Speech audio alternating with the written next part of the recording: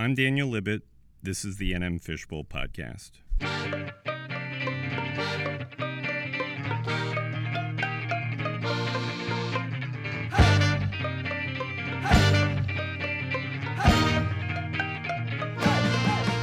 It's Tuesday, September 18th, 2018. If you haven't otherwise seen signs of a coming apocalypse, perhaps this will fill the bill. After almost 2 years of my relentlessly scrutinizing, critiquing, filing suit against, tweeting at, and otherwise immiserating the University of New Mexico's athletic department, a current Lobo staffer has now finally agreed to go on the record with me in a conversation. That seemed reason enough to launch a podcast. And so my guest for the first and potentially only NM Fishbowl podcast is UNM head men's basketball coach Paul Weir. Paul and I taped our 2-hour telephone conversation last Friday. In it, we talked about, among other things, his former boss Steve Alford, the beleaguered state of the New Mexico Athletic Department, my work covering that department, the economics of that department, the economics of intercollegiate athletics writ large, whether college athletes should be free to earn money beyond their scholarships, and the bad incentives which compel athletic administrators to make foolish spending decisions at schools like UNM. There's a lot of meat on this bone. Our discussion is presented here entirely unedited, and it was a discussion, meaning that for those who are only interested in what Paul has to say, you're going to have to slog through my thoughts as well. In any event, I hope you find this as something different, if not indeed something interesting. I certainly did. And with that, I give you Paul Weir.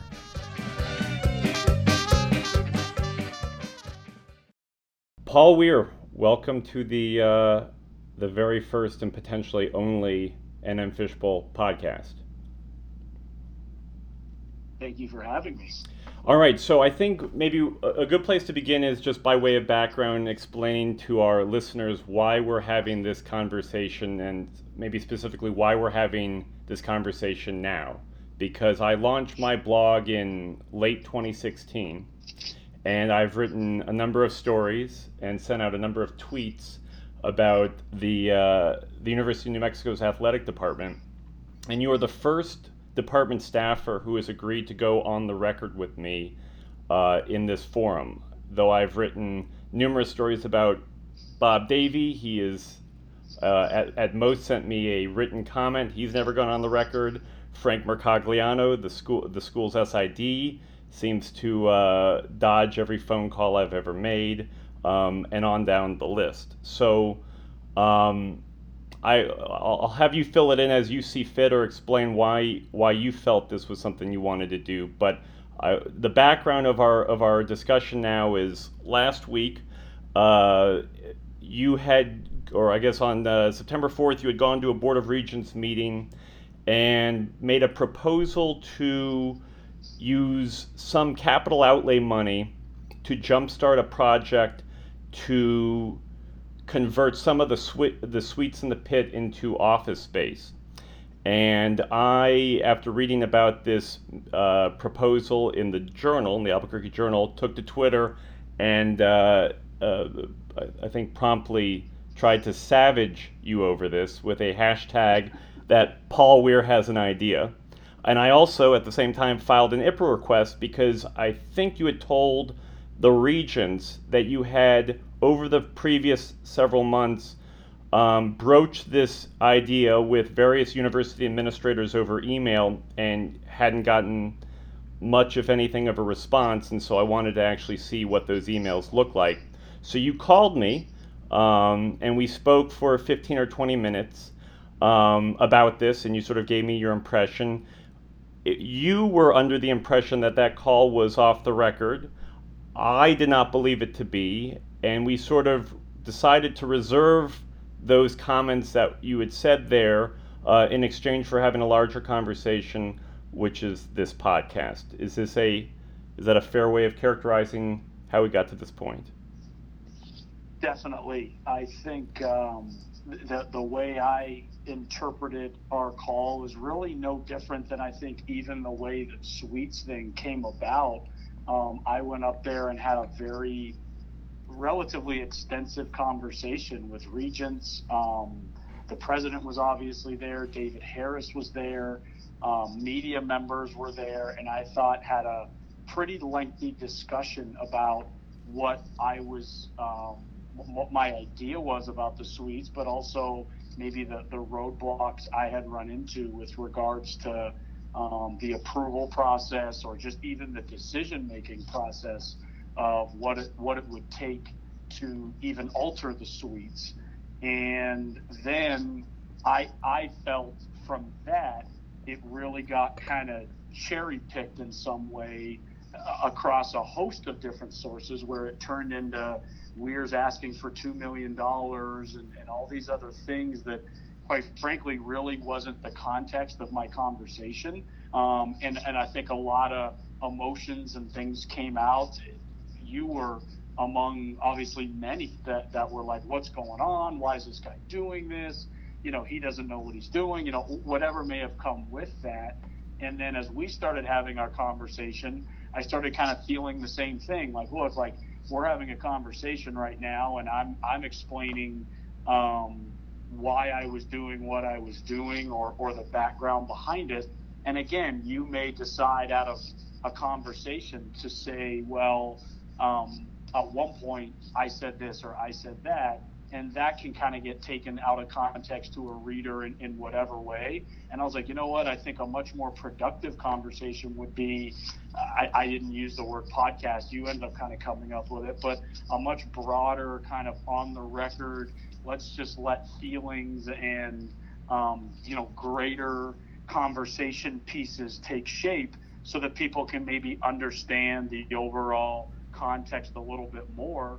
And that would include you as well. I think I, like many Lobo personnel, Lobo fans, members of the community, want to know more about Daniel Libit and, like, why does he do this? What is his agenda, or what is his motive, or what is spurring all this on? And maybe it could be something productive. I think we both kind of talked about, I didn't want to go into this, and I hope you're not going into this with a hope of trying to make the other one look bad or prove a point. It was more about just having an honest discussion or conversation, and then that way maybe more people can be open-minded about things going forward, myself included. I think it behooves all of us to just go out and have productive conversations. And I thought that was a better alternative for everybody, not just Paul Weir or Daniel Libit, but people that follow Lobo athletics, either in a way that's against Daniel Libit or pro Daniel Libit, or pro or against Paul Weir or Paul Krebs or anybody else.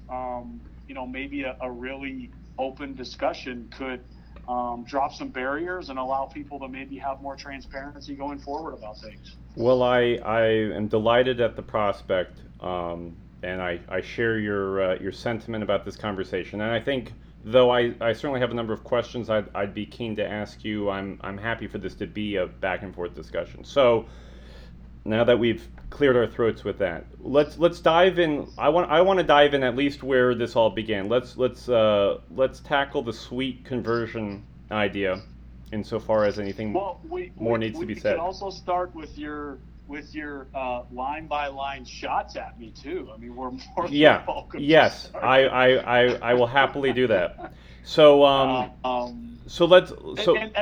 say that in jest. I mean, just that's probably what precipitated the call, because it turned into, and again, you were probably doing that in jest as well, but it was an attack on coaching a Canadian junior national team. It was, why I do yoga, why I do analytics. It turned into this just like barrage against Paul Weir. And I thought, man, like this is unhealthy. I need to call, I need to figure out what's going on here. Cause I've never talked to Daniel Libit. I don't really know Daniel Libit, but for someone to kind of be going at me on this over the suites, which is fine at the outset like that, to kind of snowball into these other things, like, man, I really need to call this person and figure out, like, hey, what's going on here? Why me? Why all this other stuff? Is this something I'm not looking at the same way you are? And it brought out a lot of other things that we talked about, but that's even though it was the suites, to me, what prompted me to pick up the phone was kind of those additional comments that I was just like, whoa, this is strong.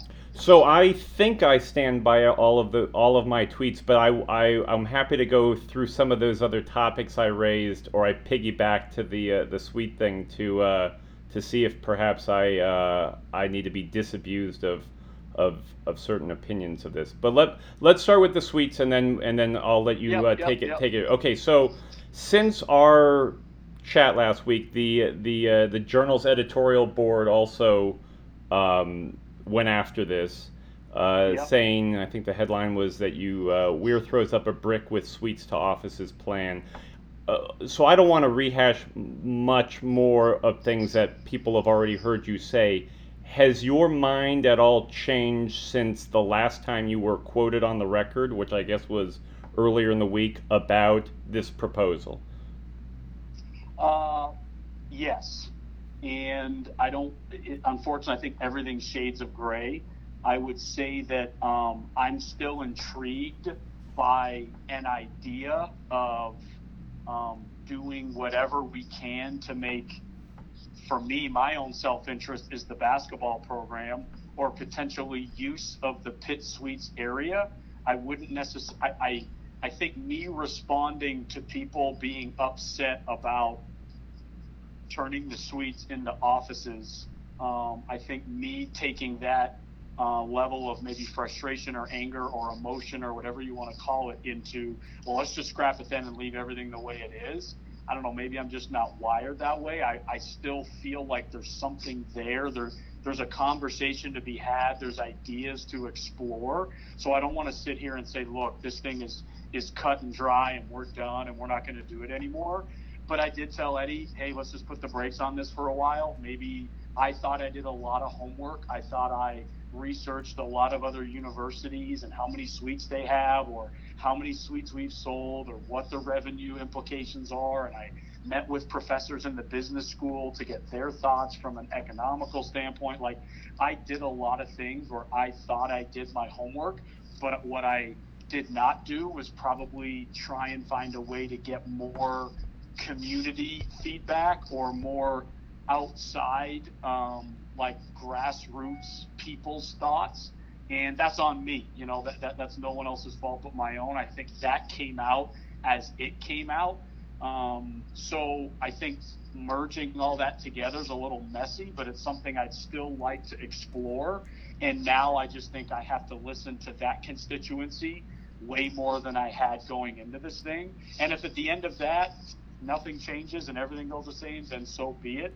But it's a very long-winded answer. Yes, my stance on it has changed, but it hasn't changed to the point where I'm just willing to walk away and say, you know what, forget it then. If people don't like it or whatever, I'm just going to drop the thing altogether. Maybe there's still a way we could all win in all this. And if there's not, I have no problem admitting I was wrong. I made a mistake. And if it's because of you or the Journal or whoever that could put me there, I'm not too proud to admit that. All right. Well, let me try to hasten you to that point. So the reason why the idea itself was less the issue than the symbolism of the idea, which is, I mean, taking just the context of the Pit, which was this once historic basketball venue that over the last 10 years has just become this boondoggle of wasted money in one way, shape, or form. One is nobody actually knows what the price tag of the remodel of the Pit is, because the checks aren't going to stop coming for a number of years with the debt that's continuing to be paid to service the Pit. So we have this $60 million figure, which is probably the floor of what this ultimately would cost. And then there was this whole promise of the Pit originally that it was going, the reason why everybody should get behind this expensive taxpayer revenue is because this was going to bring NCAA tournaments into the arena, which had been lost for a number of years. Of course, immediately it was discovered that the way in which the remodel was done effectively prevented an NCAA tournament from ever coming to the Pit again. It's too small. There's certain space requirements now. There's certain wheelchair accessibility requirements now that the Pit will not meet. And so this major selling point of it turned out to be a lie or a gross misunderstanding by those who were promoting it.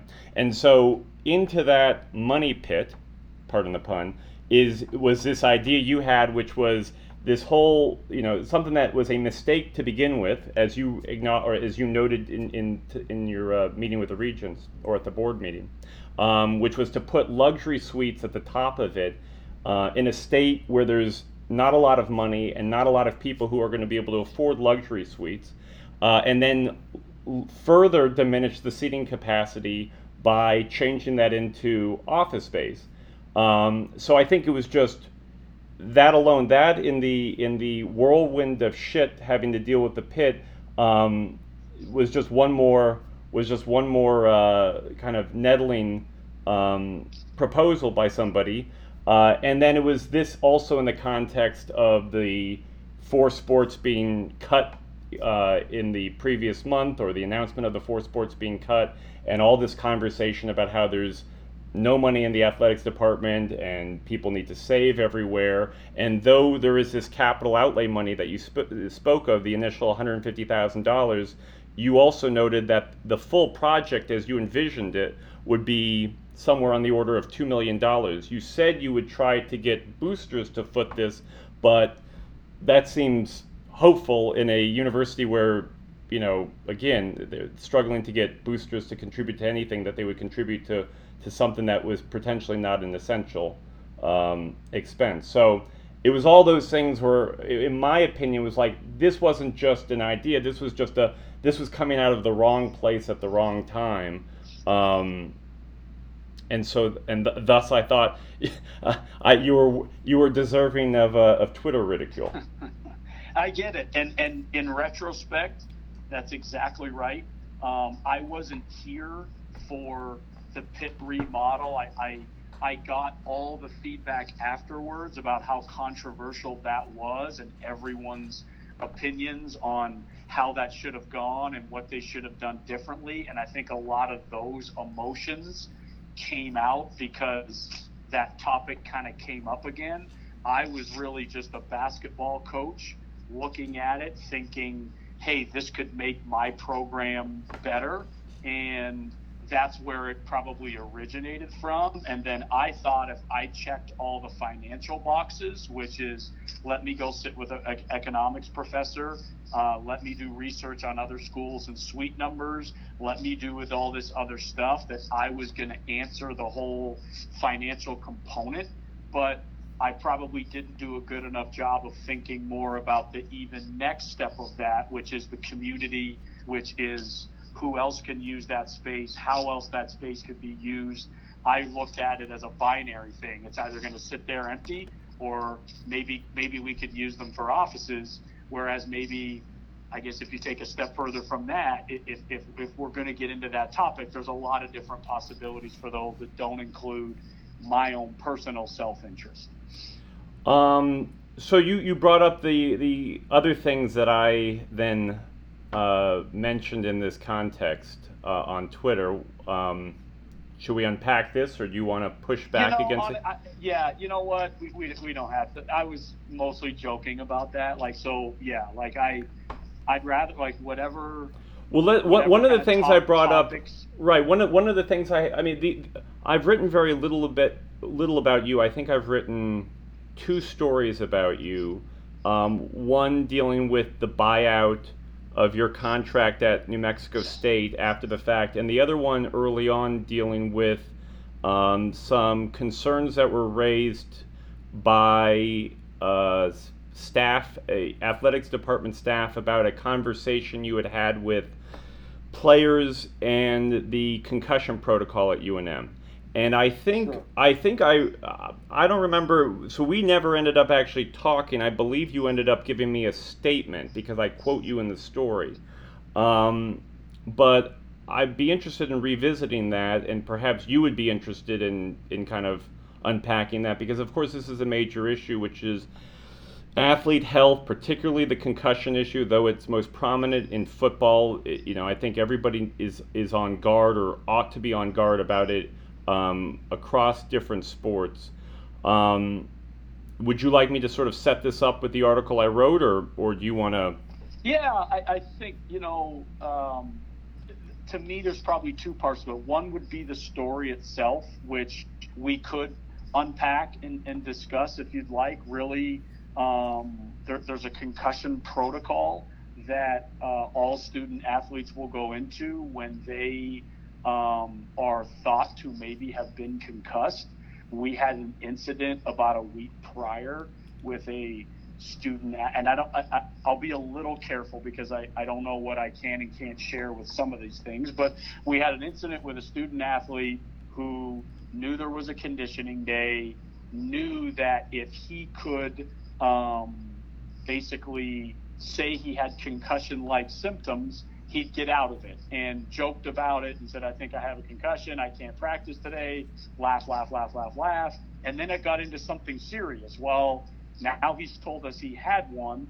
What do we do? How do we respond? And that kind of morphed into a conversation I have with the guys where I said, like, this is really serious stuff. And, you have to be very serious about how you report your symptoms. You can't kid around because you could potentially end up in protocol and be missing time and missing games. That was the premise around what went on for a few days' time. And I believe someone around there maybe construed something differently. I had, ironically enough, when I talked about it with the team, that was media day, and we had several media members within 10 feet of my conversation with the team. And after your story came out, I called a couple of those members saying, hey, like, is this story right? Because I don't remember saying that. And they supported me saying, Coach, no, like I don't think you kind of said that either. But I get how things can get moved from one thing to another. And in all honesty, I don't look back on that story thinking like, screw Daniel Libit and he was out to get me and he buried me. You gave me an opportunity to respond. And quite honestly, I did the very professional email response that kept me out of it, but did the PR response. And the only person I probably had to blame in retrospect was myself, because I could have picked up the phone like I did on the Sweet instance and called you as a human being and said, Daniel, you're wrong. This is my take on it. This is our take on it. And then if you chose to write an article, maybe then I could have been disappointed. And I think, unfortunately, and I don't know you per se, and that's part of what my question at the outset was, like, I don't know exactly what your overall motivations are in covering Lobo athletics, but I went into it thinking you were bad. I went into it thinking you're out to get me. I went into it thinking, Daniel Libit is going to hurt me in some way, and I stayed away. I thought, you know what, let me stay away from this because I'll just give him a platonic email and move on to the next thing. And then the article came out, and I could have responded like everybody else and been like, screw Daniel Libit or all those other things that come up. But I reflected on it thinking, you know what, Paul, you were the one that didn't pick up the phone and call. And that really, to me, was probably the last time I remember or I've ever seen you kind of cover me in a kind of distinct way. And that's why when the Sweets thing came up, I'm like, you know what, I'm not going down that road again. He's already started to say some things. I'm going to pick up the phone and call. So the concussion story to me is important because that was probably the initial starting point of this. And then the Sweets kind of became the point of like, you know what, whether everybody says I should call Daniel Libit or not, or what he's trying to do or not, I don't know. I'm going to pick up the phone and call this person and try and just have a real, hopefully meaningful conversation, and that's obviously led us to here. Let me just dig a little bit more into the substance of the concussion stuff, just to make sure, because there was some unanswered questions that lingered. So your characterization of this was a mere misunderstanding of what you were telling players, given the context of a player joking about feigning concussion symptoms to get out of having to do drills or running or whatnot. But there was a couple of other notes I had in that story. One, the sources that I corroborated this with, or that brought this to me, expressed that this really concerned them. It particularly concerned the medical staff at UNM. It was their impression that this wasn't a misunderstanding, and there was a couple of other things they pointed to that suggested it. One was when you finally signed the school's document acknowledging the UNM concussion policy. You were hired, I suppose, in April, and you signed it sometime in November or late October. And that, to my sources, that was an indication of your trying to either fight the policy or resist the policy in a way that you weren't signing this document sort of at first blush. Was that? How would you respond to that? Yeah, I think I don't know how this works with regards to like names coming about, and I wouldn't want to even jeopardize potentially your sources or where, because I have a very good idea. Like, I know where that information came from, and it only could have come through a specific source. And I don't know. Even from your perspective, I don't know if going down this road would be. Well, I won't say. I mean, in the story, I cite sources anonymously, so I'm not going to confirm or deny sources. You're not. Yeah. You can do whatever. I mean, it's. You and I are not both reporters on the story. You're free to handle it however you want. I know we're not, but I think I know the conversation that's getting referred to, and I asked questions about the particular research documents that went into our concussion protocol, and I had researched several other concussion protocol policies at schools around the country that used different research. And I think the person that was involved in the research potentially took offense to that. And I think that may have spurned some other things. But quite honestly, I'm very open and transparent to anything you want to talk about. But I don't know legally with medical staffs and different things what I can and can't really go into great detail on. Understood. So let me ask you a question. That's not me shying away from this. I don't want to get too in depth with regards to that part of it, because it gets a little complicated, I think, or messy, at least, even just for me as a professional. Did you, last question on this topic, did you ever talk with the previous staff, your predecessors, including Craig Neal, about whether or not they thought the concussion policy at UNM had hindered the team during their tenure? Craig Neal, no.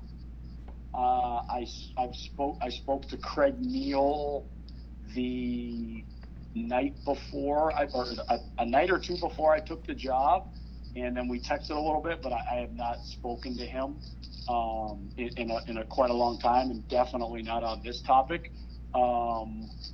We have some current staff members who are here that were there before that we possibly could have talked about it, but not in that light that I'm aware of. Okay. Let's can we begin with the kind of the beginning of your U.S. college coaching career? Sure. I believe that was Iowa, if I'm not mistaken, right? I actually started at a small school called Northwestern State University, which is in Louisiana, but I was there about a year and a half, and then I went to Iowa from there. So you were hired as the administrative assistant under Steve Alford at Iowa during the 2005-2006 season, and then you were operations director the following season, 06-07. Does that sound right? That's correct. So this was an interesting period of time for Alford as well. This was basically the end of his tenure at Iowa, which was a difficult time for him. In 05-06, the team actually did quite well. They went 25-9, but then they lost in the first round of the NCAA tournament, which was the third time that Alford had a first round exit from the tournament. And then the next season, which was sort of viewed, I think even going into it, as a kind of make or break season, the team went 17-14 and didn't make any postseason play. And then Alford sort of, by my understanding, beats the pitchforks out of Iowa City when he gets the job offer at UNM, and is sort of greeted as this incredible get for UNM, and in many ways he was at that point.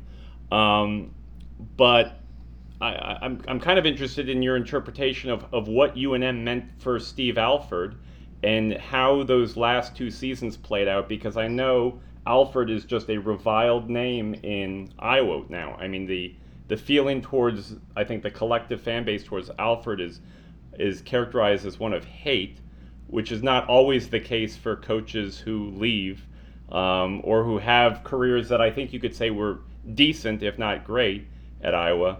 So unpack for me those last 2 years, and then where you feel what you feel New Mexico meant for Alford in terms of giving him a place to sort of rehabilitate himself at. Yeah, I mean, I can comment on it from the standpoint of Steve and Alford, or I can take you through a little bit more. Like, my experience was very unique and a lot different. So well, let's talk about your let's talk about your experience first. Yeah, like, so mine was really unique. It was an amazing 2 years. I went there initially. That administrative assistant was kind of like a graduate assistant position, and I enrolled in a doctorate program in sports psychology, and at the same time was obviously working for Iowa basketball. And personally, I had a very interesting 2 years there. Obviously, I was doing the basketball side of things and learning about coaching and developing and growing in that way. But on the other side, I was doing the studies, and I was in it was the Health and Sports Studies department, which had a very distinct group of professors, group of students, and department that had issues with athletics with regards to gender equity, just the role of athletics in the academic mission. And really, for 2 years, I was in classes with students and professors that were openly critical of me, of not necessarily me personally, but of what I represented, a white male in athletics. And for 2 years, I listened to everything they had to say. Wait, what do you mean by a white male in athletics? I think obviously, being a white male in intercollegiate athletics is being a part of the dominant class. And I think, being a part of, going into study and being critically aware, you question power. And at the end of the day, white men are in power in college athletics.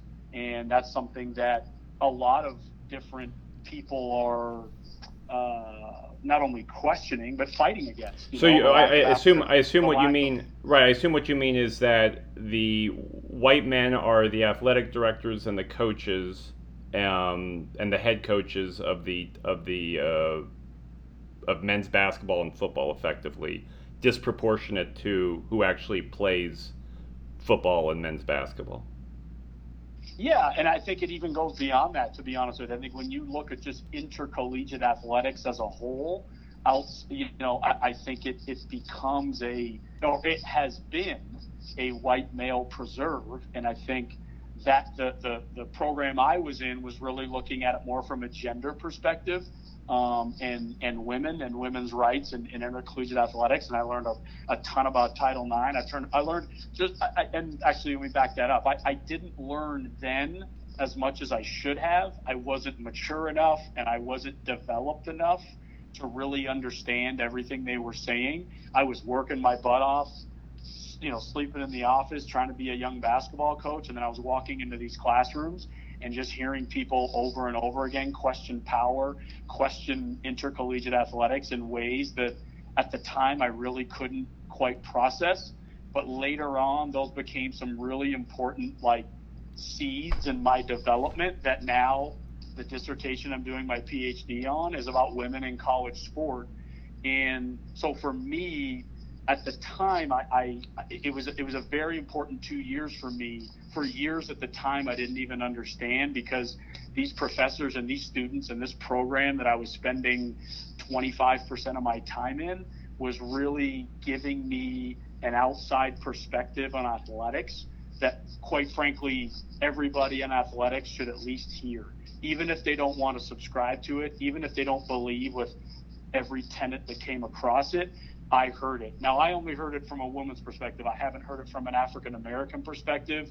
I haven't heard it from an income perspective. I haven't heard some of those other arguments, but it was a really good start for me to start to look at intercollegiate athletics, to start to look at being a college basketball coach in a different way. At the time, I didn't hear it, and that was my own loss.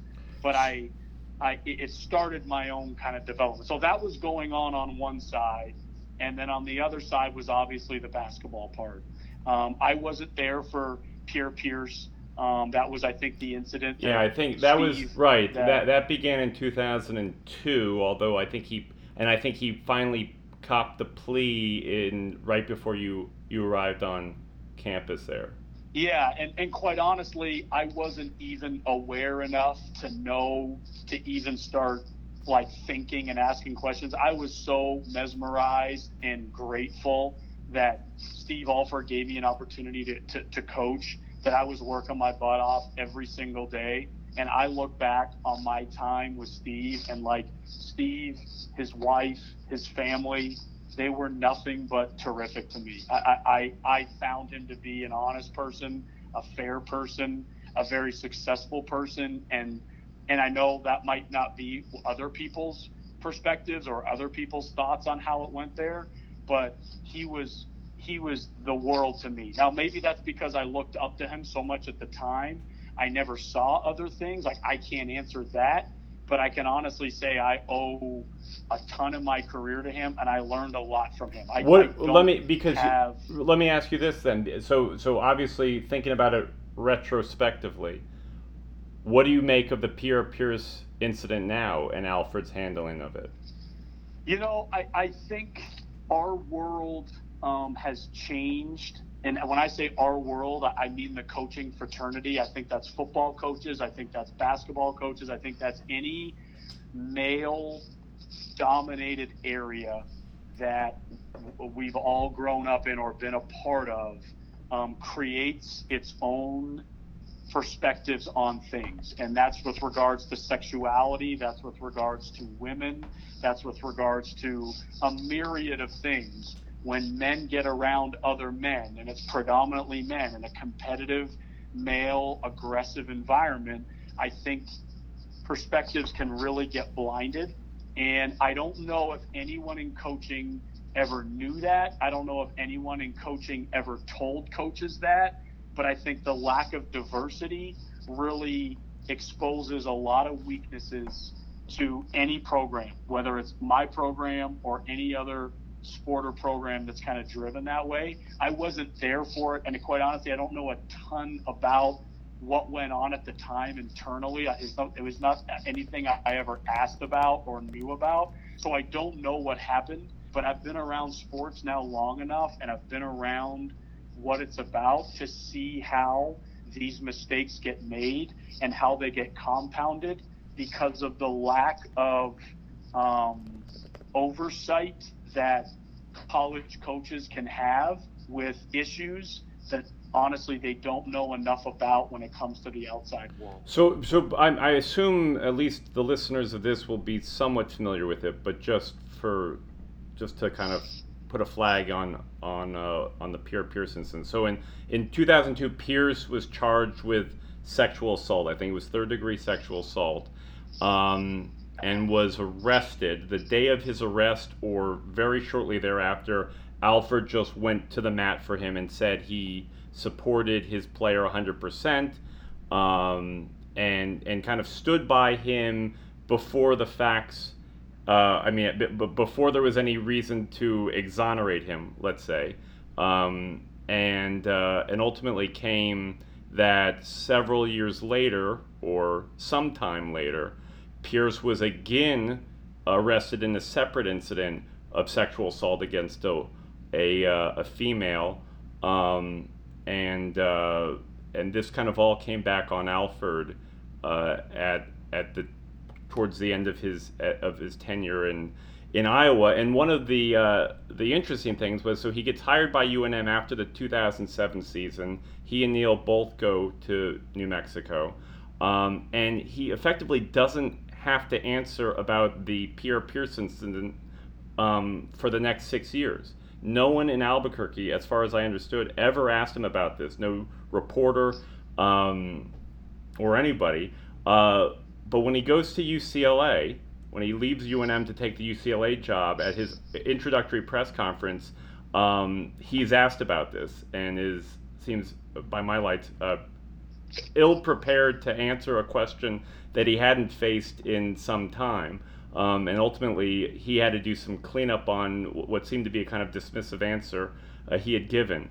But I would imagine that if what had happened at Iowa, to your point about how things may have evolved or changed, but what if what had happened at Iowa with Alford had happened now, he would have likely or quite possibly been out of a job. I mean, just the sort of unmitigated or unreflective support of a player accused of sexual assault, keeping that player on campus, and then an assault occurring again. I mean, that could be a career ender for a coach these days. And I will say, I don't think the same situation by any institution would have been handled the same way. And I think there's a human component to this. If a player of mine is accused of something and he comes into my office and I have a long-standing relationship with him and his family, and I recruited him, and I've come to know him as a really good character person, or however you would want to frame it, and he says, "Coach, I swear I didn't do this," or whatever. I mean, there's a human element to where, you know, we would want to be supportive of someone that we've kind of come to care and grow to love in whatever way that may be. And I wasn't there, so I can't really comment on the specifics of this, but like, I can honestly tell you, like, Steve, his family, the people around them, like, they're really good people. Like, from my perspective, they are great people. They treated me terrifically. At no time in my time at Iowa did I see Steve treat someone improperly or in a way that I was like, I don't know, like, maybe Steve's not a good guy. Like, he was a man of faith. He was a man of family. He was strict. He was disciplined, and he would be hard on people. He was very hard on me, and I took that. But I've never questioned, like, his character. Now, does that mean he didn't make a mistake? He quite possibly could have, and we all do. But I never would have taken that personally, to think that made Steve like a bad person. Maybe it was just someone that made a mistake in the moment. But again, I don't know enough about that situation to comment more on that situation. I wasn't there and nor know enough about it. So then, put in context then, as you see it, what New Mexico then meant for Alford. Because I'm sort of repeating what I said before, but by my perspective, UNM was the life raft for Alford. I mean, they came in and basically enabled him to make a lateral move, or a conceivably lateral move, at a time where he was likely going to lose his job at Iowa, if not right then maybe soon after.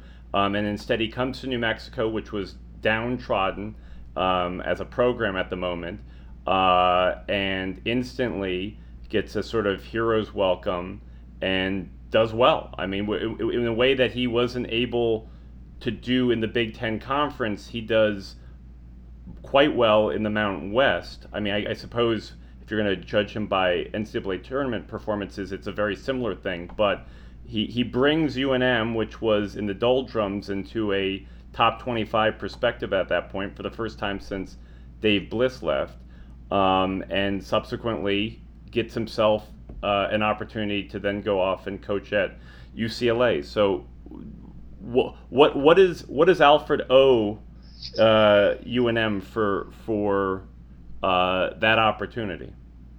Well, I would say I think there's, you may call it a life raft, but I think every coach, I mean everybody in any profession has to constantly be aware of their current job status and other opportunities. I mean, you're talking to the guy who left New Mexico State to go to New Mexico. So I think Steve, like any coach, is always looking at other opportunities, other places, whether it was leaving New Mexico to UCLA, Iowa to come to New Mexico, Southwest Missouri State to go to Iowa, Manchester to go. Like, he's obviously made a lot of jumps along the way in his career, and I guess some could try and interpret it as a life raft, but really, it's the life of a coach. It goes on all the time for assistant coaches, for head coaches. It's now starting to become that way for athletic directors. It's obviously been going on in football for years.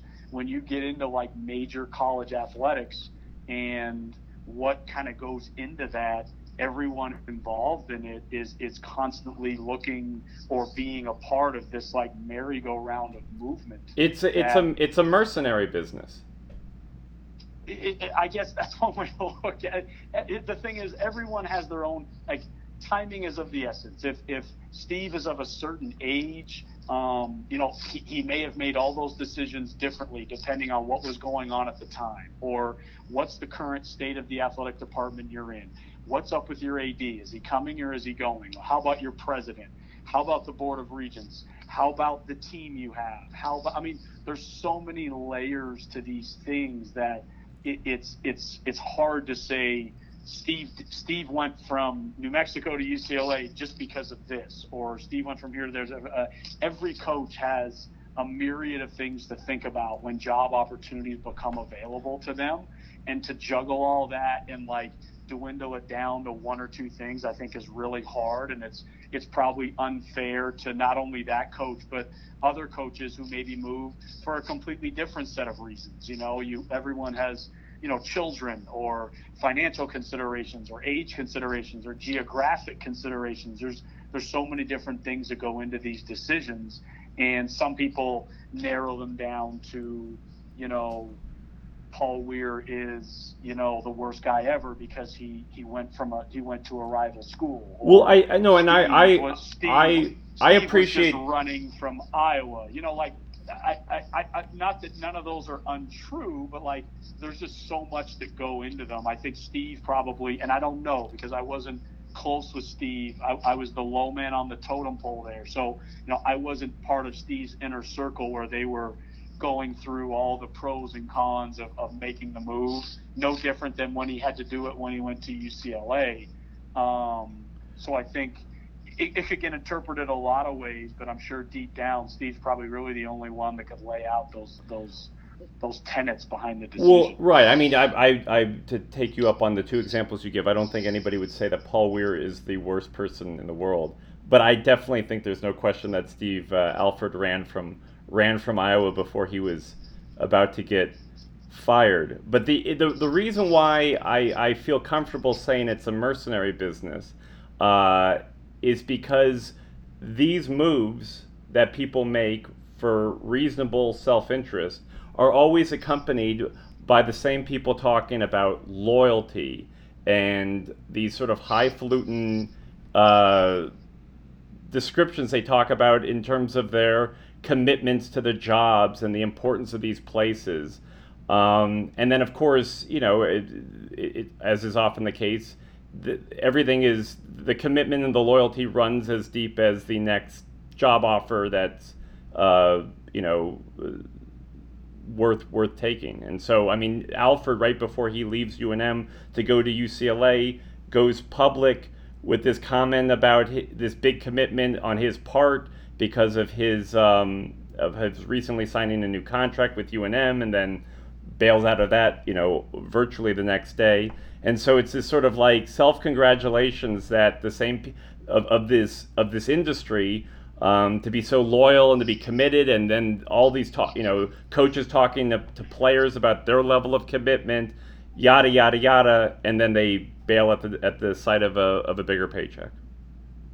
And I think that is definitely an accurate lens to look at it. But I think there's also some other parts to that maybe when you're looking at it that way, you don't think like the coaches didn't make the rules. You know what I mean? Like there's people above coaches. There's presidents, there's athletic directors, there's the NCAA, there's board of regents. Like there's people that can set up the rules however they want.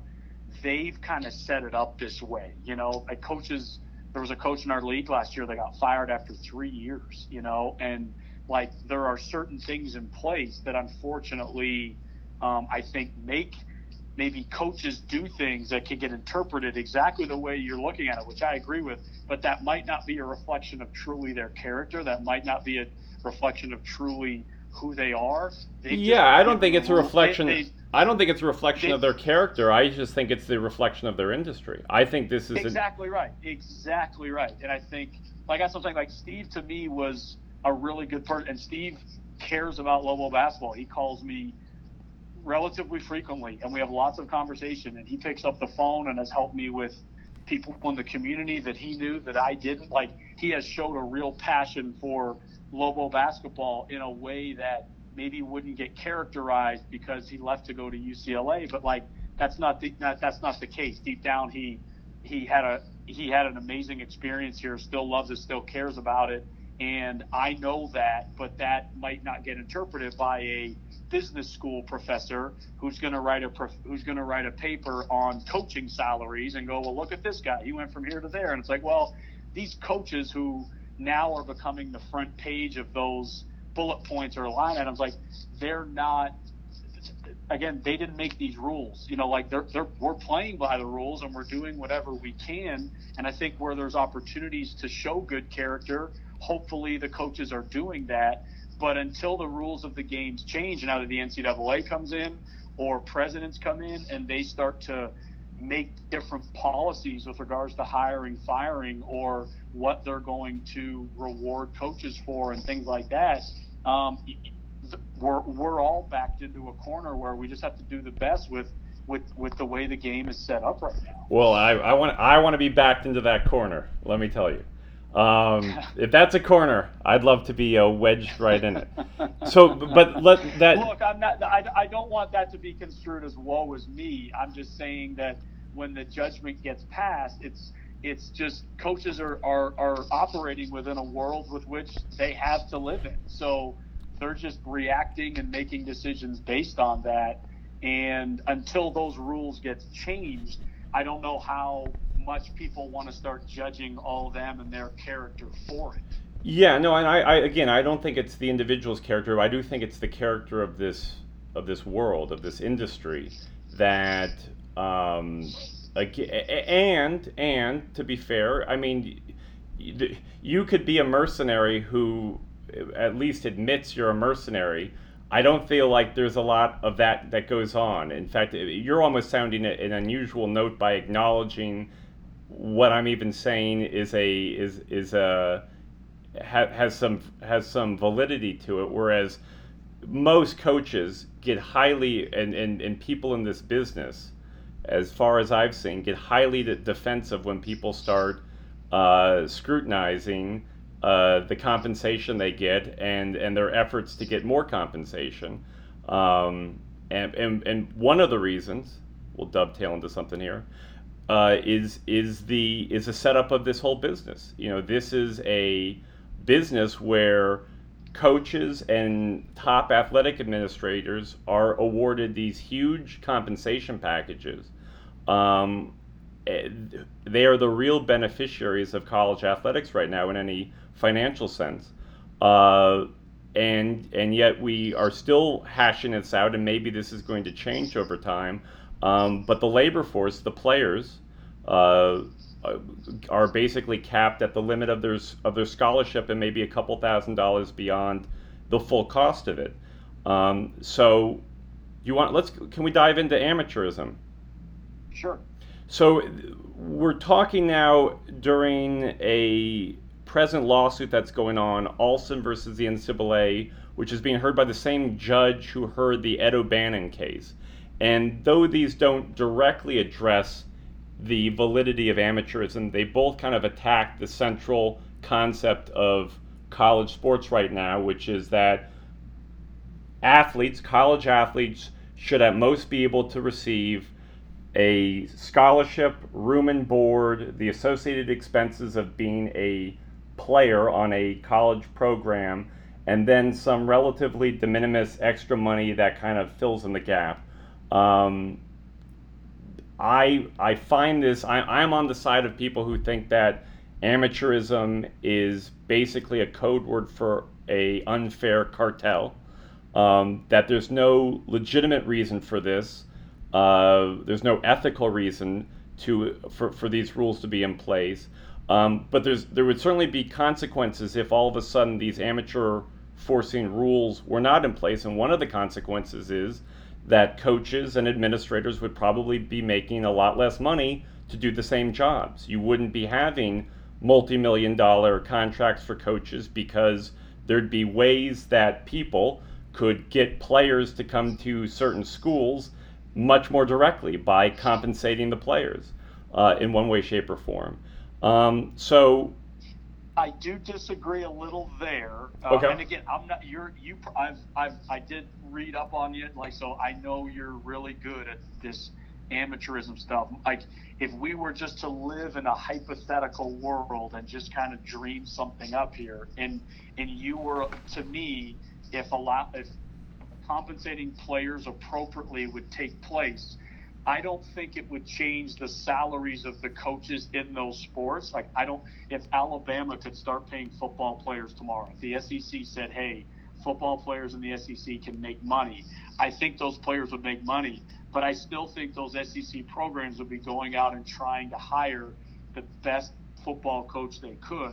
I think, unfortunately, what happens is all the other sports that are not revenue generating would just be eliminated from the entire process. That would be, I think, the teams right now that are, there's no doubt the coaches are the beneficiaries and the coaches are making millions and millions of dollars, but the other millions that I think we're talking about are going into other areas that don't necessarily bring anything back in return.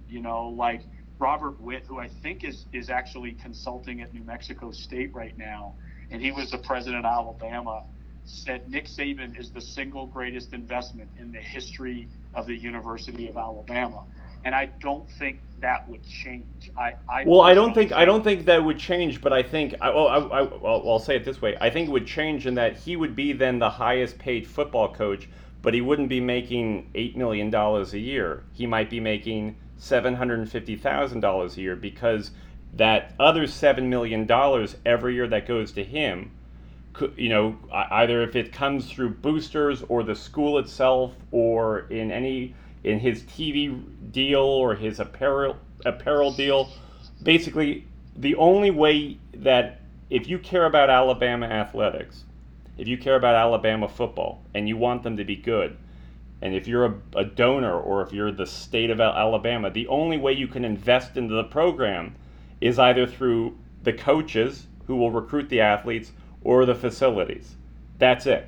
If somehow all of a sudden you could much more directly either give endorsement deals to players or just straight up pay players to come to one school versus the other, that's a much more linear way of achieving the goal. And all of a sudden the coach, the recruiter, who by dint of his charisma or his connections or his history with getting players to the NFL or whatnot in this scenario, I think that just becomes much less of a value, at least of an economic value. So I think there's merit to that, but then I think you'd start all over again. Like, hypothetically, if you said, okay, all the coaches' salaries, we're going to drop them all and it's going to go back into playing players or paying the players, then it would just take one school to say, well, Nick Saban, instead of $750, why don't you come here for $950? And then it's just going to keep cycling. And I think that those money, like the investment into football, to me would never change. It's basically, I think they would. It's the recipients. I think the recipients would change. They would pick it off from all the other sports or other things that were going on in athletics, they would just streamline it even more.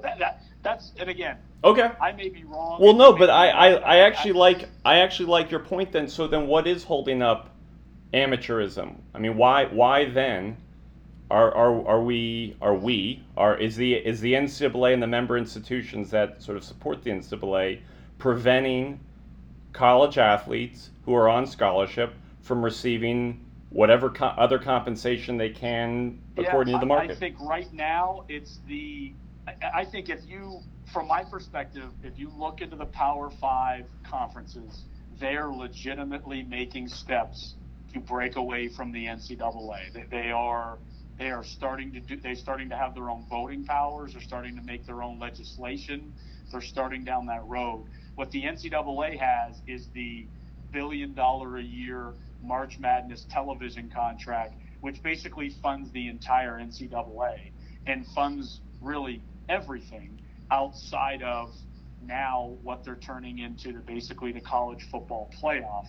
And I think however that ends up, I think there are people in athletic department, not athletic department, but people that have studied intercollegiate athletics that think the end of all this may be just the Power 5 at some point saying we're going to go do our own thing. And I think at that point they may tackle it, but the NCAA is trying to kind of steer it and command it and kind of hang on to the way they currently have it set up as best they can. And in the NCAA's defense, they've made a lot of concessions, maybe not enough for someone like yourself. Oh, they've made peanuts.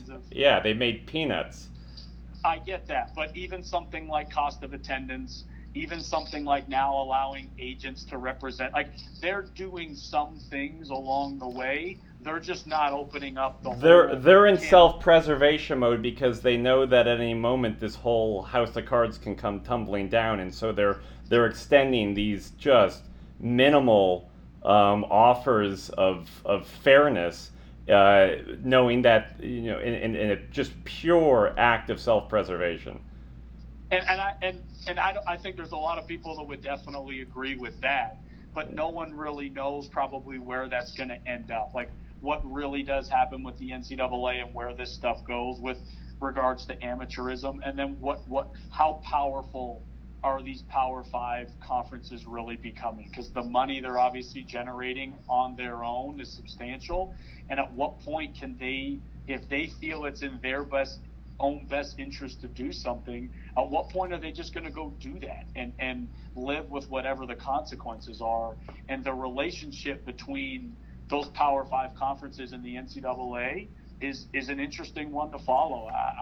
I'm fascinated of it as an educator. Like, just where will this go? Would you, just purely on ethical terms, on moral terms, do you support the allowance of athletes to receive whatever compensation that they can legally, not permissibly by the NCAA, but legally under the laws of the country, receive? I mean, would that be a better, more ethical, more fair system? Without a doubt. Anything to do with student athletes' rights, whether it's transferring and being able to play right away, or going to what school you want to go to, going professionally, being able to earn money off the likeness of your image or your jersey or whatever. I don't have anywhere near the power to implement that kind of policy, but that to me is definitely the fair thing to do. I think what a lot of people don't understand, it doesn't apply. It applies to a very small percentage of overall intercollegiate athletes. It applies to, if you look at all the sports and all the students playing, this particular topic doesn't apply to almost 2/3 of the NCAA's member institutions. Like there are a handful, more than a handful, but all these institutions, if you put all the sports and all the individual athletes that go into this pool, there is an enormous pool beside them of athletes that this has nothing to kind of do. I don't know. And that's who I'm like. That was kind of my first point. Like, that's who will eventually get affected by this, because if athletic departments have to find a way to pay the quarterback at Alabama they're not taking it out of Nick Saban's contract. They're taking it out of another program. Well, and again, it doesn't have to be. I mean, look, there's many ways in which athletes could be compensated. Hypothetically, they can't now, that have nothing to do with the university or the athletics department providing that compensation. It's merely the allowance. It's a Lobo basketball player being able to do a TV ad and him getting the compensation for it, and not the school getting the compensation for it. It's, you know, people being able to take money from agents. If an agent wants to pay a player to ingratiate him for potential future pickings, then why shouldn't he be allowed to? Why? I mean, what is the moral argument about this? I could see why this would be an inconvenience, or potentially kind of turn things up on its head in the status quo right now. But I have not heard one ethical argument that resonates with me why, you know, preventing people who have a very useful and valuable skill, an athletic skill, from making the most out of it, especially when the NCAA drools over itself, constantly talking about how it's here for the athletes, it's all about the athletes, and then they basically tie their hands behind their backs until and if they can go pro. No, and you know what? This is where your background in like amateur. I don't know the NCAA's argument. I don't know exactly all the different reasons why to promote amateurism the way it is. So I don't want to, you know more than me on this topic. There's some things we can talk about with college athletics.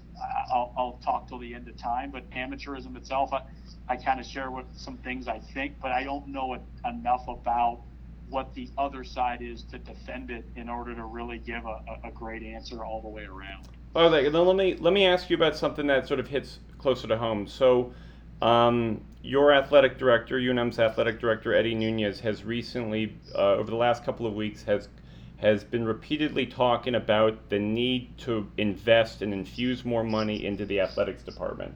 And he's saying this obviously in the same context that we discussed before, which is a program that's been in the red for a number of years and that has been compelled to cut costs across the board. And so now the new AD, or the relatively new AD, is talking about how the school ranks towards the bottom of the conference in terms of travel and recruiting budgets in multiple sports, how it particularly is important to infuse more money into football. So I want to, now this is what Eddie Nunez is saying, I'm not going to hold you to what he says, but I want to kind of grapple with this. I want to grapple with this in our discussion now, because I don't see his point. I don't think he has an argument. I would say the last thing that UNM needs to do is spend or encourage the spending of more money in the athletics department, regardless of where it ranks in the Mountain West Conference. But perhaps you share Eddie Nunez's perspective more than you would on mine. I would say a few things. One, I think he's asking that in relation to where UNM is compared to their peers, you know. So in the Mountain West, the money received through the state or the money received through a university transfer or student fees or whatever it may be, is down on those levels, and asking people, hey, can we catch up to kind of our peers? We obviously, every school has their own local situational factors to consider, but I don't know if that's necessarily Eddie's job. Eddie's the athletic director, and he's trying to do everything he can to make the athletic department the best it can be. To me, it would be up to regents, presidents, legislators, whoever, to say yes or no. So I think from Eddie's perspective, no different than me trying to move the suites. He's trying to do what he thinks is best for the athletic department. It's really up to those other people, the state appropriations committee or you know, these other people around this, to kind of say, Eddie, no, here's where the money's going to go and why. Or yes, Eddie, we believe in you, or we believe in what, you know, your rationale behind it, and we'll give you X, Y, and Z. But as the CEO of his department, which is effectively how I view him in this context, as the CEO of this business, isn't it also his responsibility to not spend more money than he has, or not be indebted to, student fees or tax dollars Yes. more? I mean, is that also not part of something that he, as an athletic director, must grapple with? And he's not certainly unique in this. I feel like every athletic director in the country views it as his or her charge to get somebody to give them more money to spend, and there's very little benefit, at least perceived by athletic directors, to have some rainy day funds, not spend it down to the last possible cent and then some. But I agree with that wholeheartedly. I would say that about anybody. Forget Eddie, even myself. Like, I think we still have a day-to-day responsibility to the current budget that we have, to the current world within which we live. Like, whether that's me and my budget, his and his budget. I mean, I think there's obviously a responsibility to do that.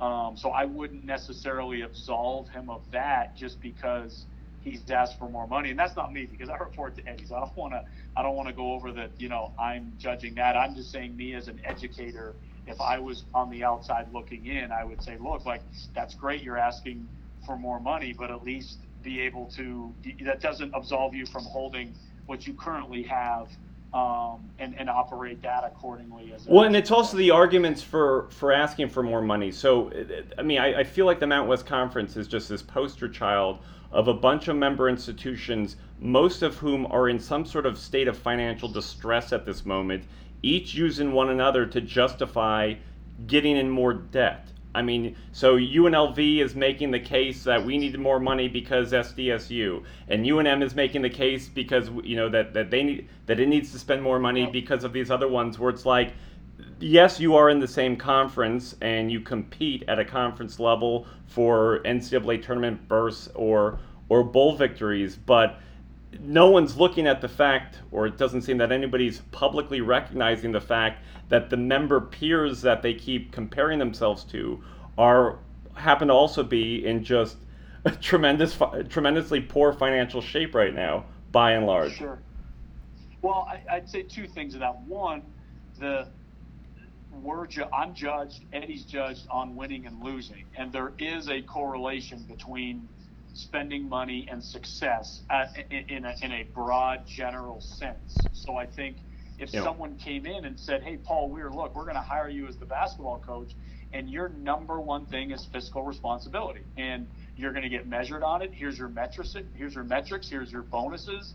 Then we would operate under that rule, and I'm sure Eddie would too. But Eddie's charged with having a successful football team, basketball team, other teams, like, that's what I'm charged with. It's like, Paul, you have to go out and win basketball games. So I think until whoever wants to come in, the Department of Ed, state legislators, educators, whoever it may be, and say, look, let's change the rules of this game to fit our own local situational factors.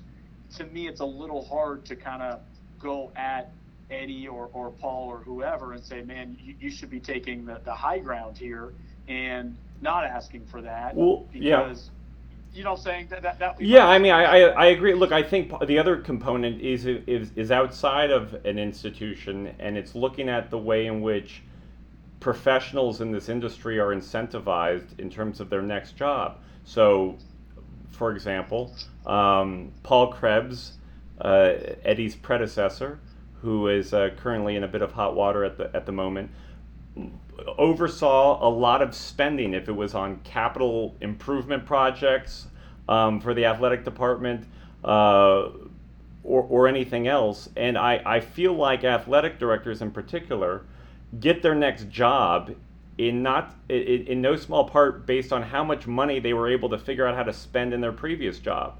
If you look at the resumes or the online bios of athletic directors around the country, you see paragraph after paragraph dedicated to talking about this much money that they spent at this previous school, and then they did this $20 million upgrade to the beach volleyball program, and so on and so forth. And like, this is becoming the way in which athletic directors are sort of identifying themselves or or star in an athletics department is just by spending a lot of money.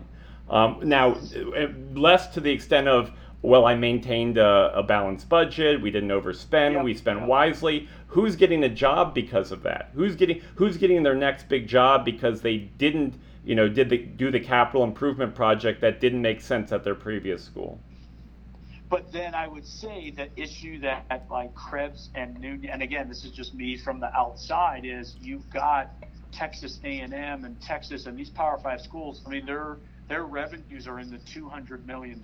So if you're aspiring to be an athletic director potentially at that level, you've got to show an ability to manage, create, and be around those kinds of monies. You're not getting the athletic director job at one of those schools by saying, hey, we really trimmed our budget. Yep. And, we really found these cost-effective ways to do things. It's like, no, like, look, if you're at Texas A&M, you're trying to get ahead of Texas, and if you're at Oklahoma, you're trying to get Oklahoma State. We don't need someone in trying to make us smaller. We need someone in kind of trying to get us bigger, and that just ends up kind of, circling its way down to the non-Power 5 level of those same administrators trying to demonstrate the ability to kind of do those. I completely agree, and so in that way, it seems a fait accompli. It seems like UNM and schools like UNM are going to be constantly dragged into debt because of just all of the incentives for the people who are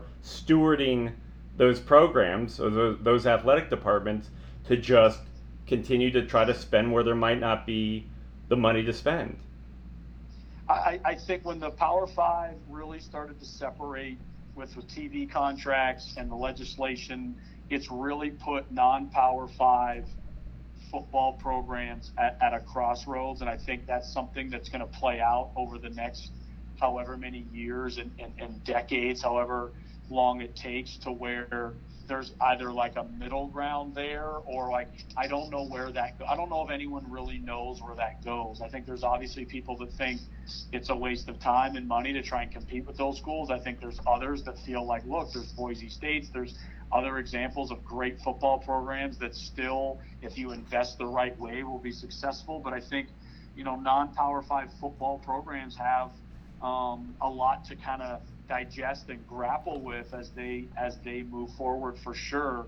There's obviously disparities in basketball. There's obviously disparities in other sports. But the way Power 5 football is separating itself with regards to expenditures is, to me, apples to everybody else's oranges. I agree. Well, and you mentioned Boise State. I feel like Boise State is the 1 in a million jackpot winner that then convinced 1,000 other people to go into debt buying lottery tickets. I mean, because everyone holds up now. I mean, in a lesser extent, you see similar things in basketball with Gonzaga, but Boise State now is this goal that this white whale that everyone is chasing. Failing to either acknowledge or realize that all of the programs that have fallen on their face, spending money they don't have in this hope of becoming the next Boise State. And it just so happens that Boise State is also a Mountain West Conference member, so I feel that much more intensely at UNM. So I mean, Nunez, I was watching him say this in another interview.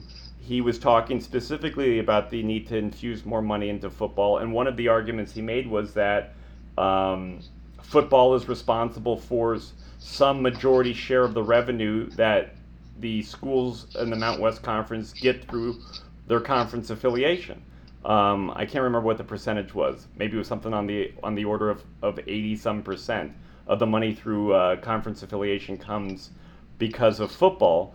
But of course, the Mountain West Conference doesn't stipulate what member institutions have to do in terms of success rate in order to get that share of the revenue, other than Boise State and Hawaii, which doesn't get any of it, and Boise State, which gets almost double of everybody else. You can be a shitty football team or a terrific football team, you're still going to get that same share.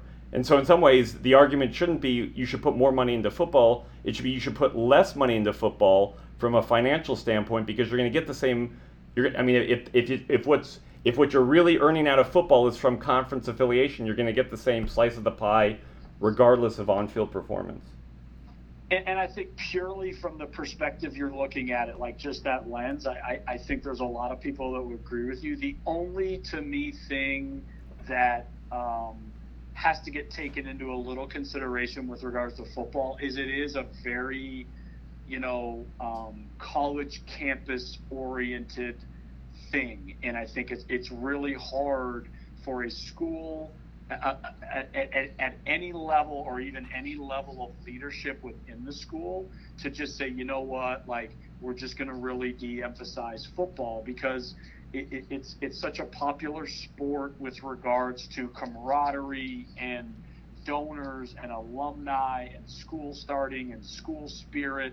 And I still think there's the idea that, look, if we invest in this, it can still be very positive for our school overall. It can bring students together and fans together and donors together and kind of fill that. Now, what all that means, I don't know. I'm not enough of an expert to know how that all fleshes out with regards to level of importance, but I do think that's real. I don't think that's some misguided nostalgia. I think football and the power of football is it's real to me anyways. And I think that's part of something where people who think of it the way you do, like maybe that's a faculty athletic rep or somebody that brings that to the table, there's still that other flip side to the coin of, whoa, now, let's not just do away with this entirely, because, hey, if we can get this going in the right way, it's going to lead to this, it's going to lead to this, it's going to be positive in this way, that way.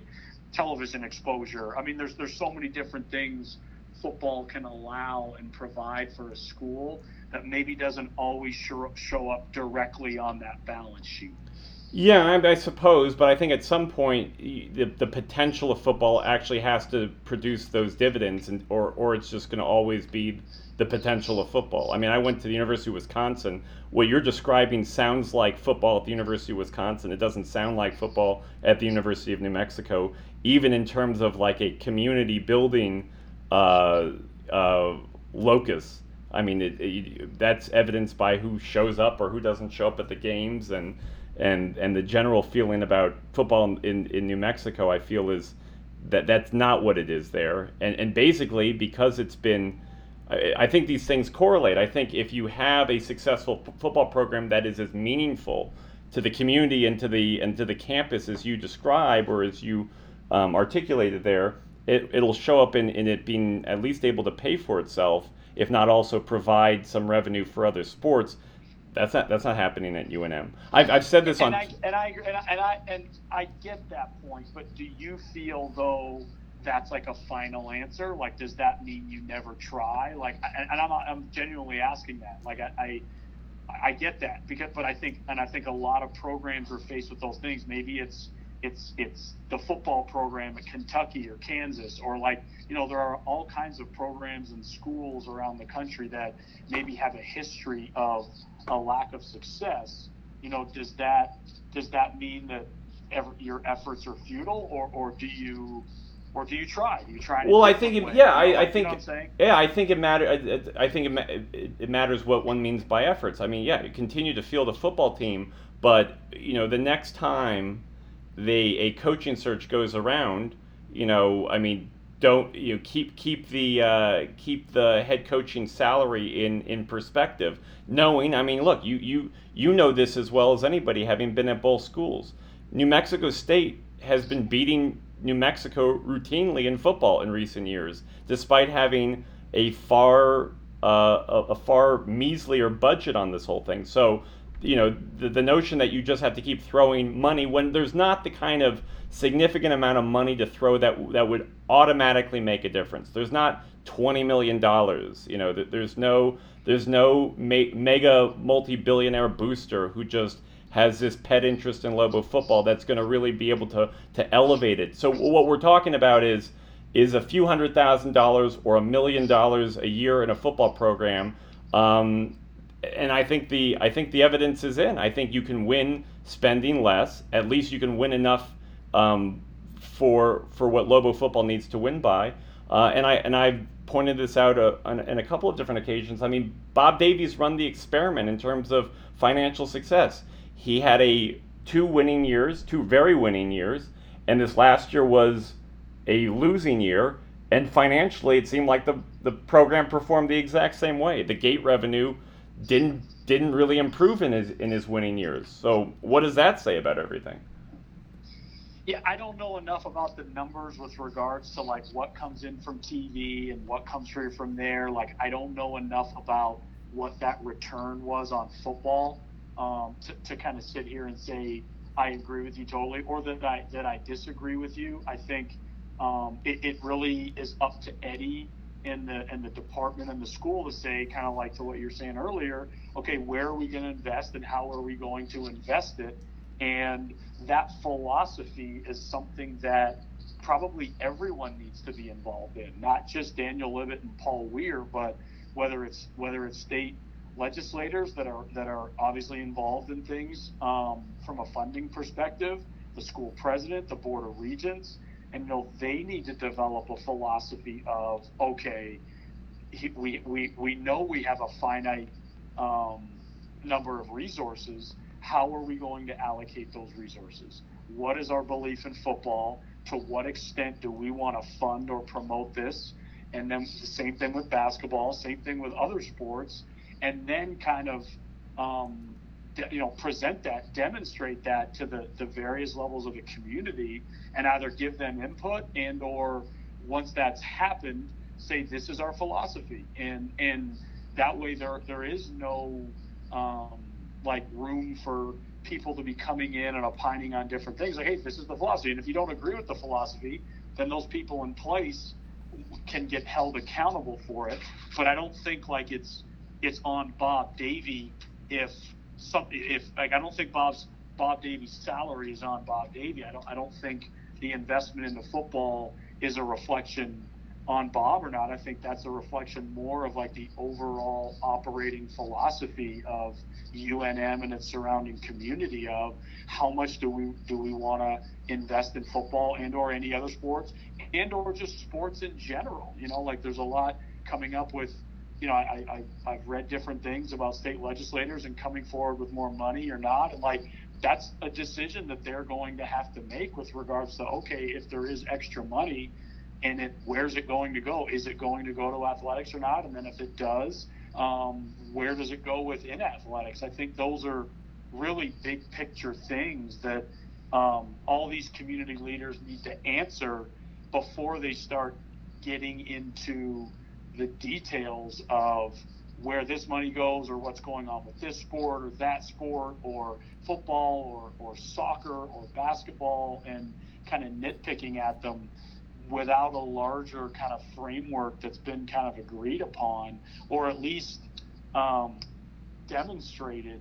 It's hard to answer those questions, I think, and that's why this thing seems to be moving in so many different ways. That's my just, again, outside perspective on it as an educator or student of all this. Maybe I'm reading this from the recent experience or the recent story of you and the pit suites, but I'm getting this sense of a man who's sort of chafing against the inertia at the university right now, and I'm wondering, since you were hired, you've obviously come into an environment under a cloud.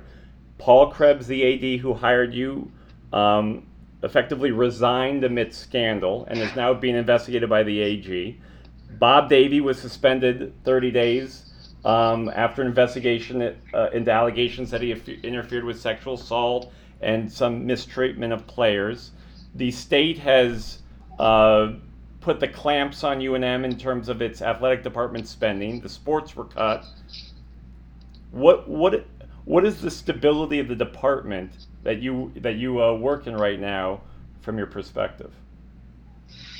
I'm a basketball coach, and I really wanted, and I still want to have a great conversation. I have to battle with this back from when I talked about my time at Iowa, and that I spend as much time talking with professors or students I've gone to school with or people around college athletics. I spend as much time talking to them about things and hearing their thoughts about me or the program within the department with which I'm in.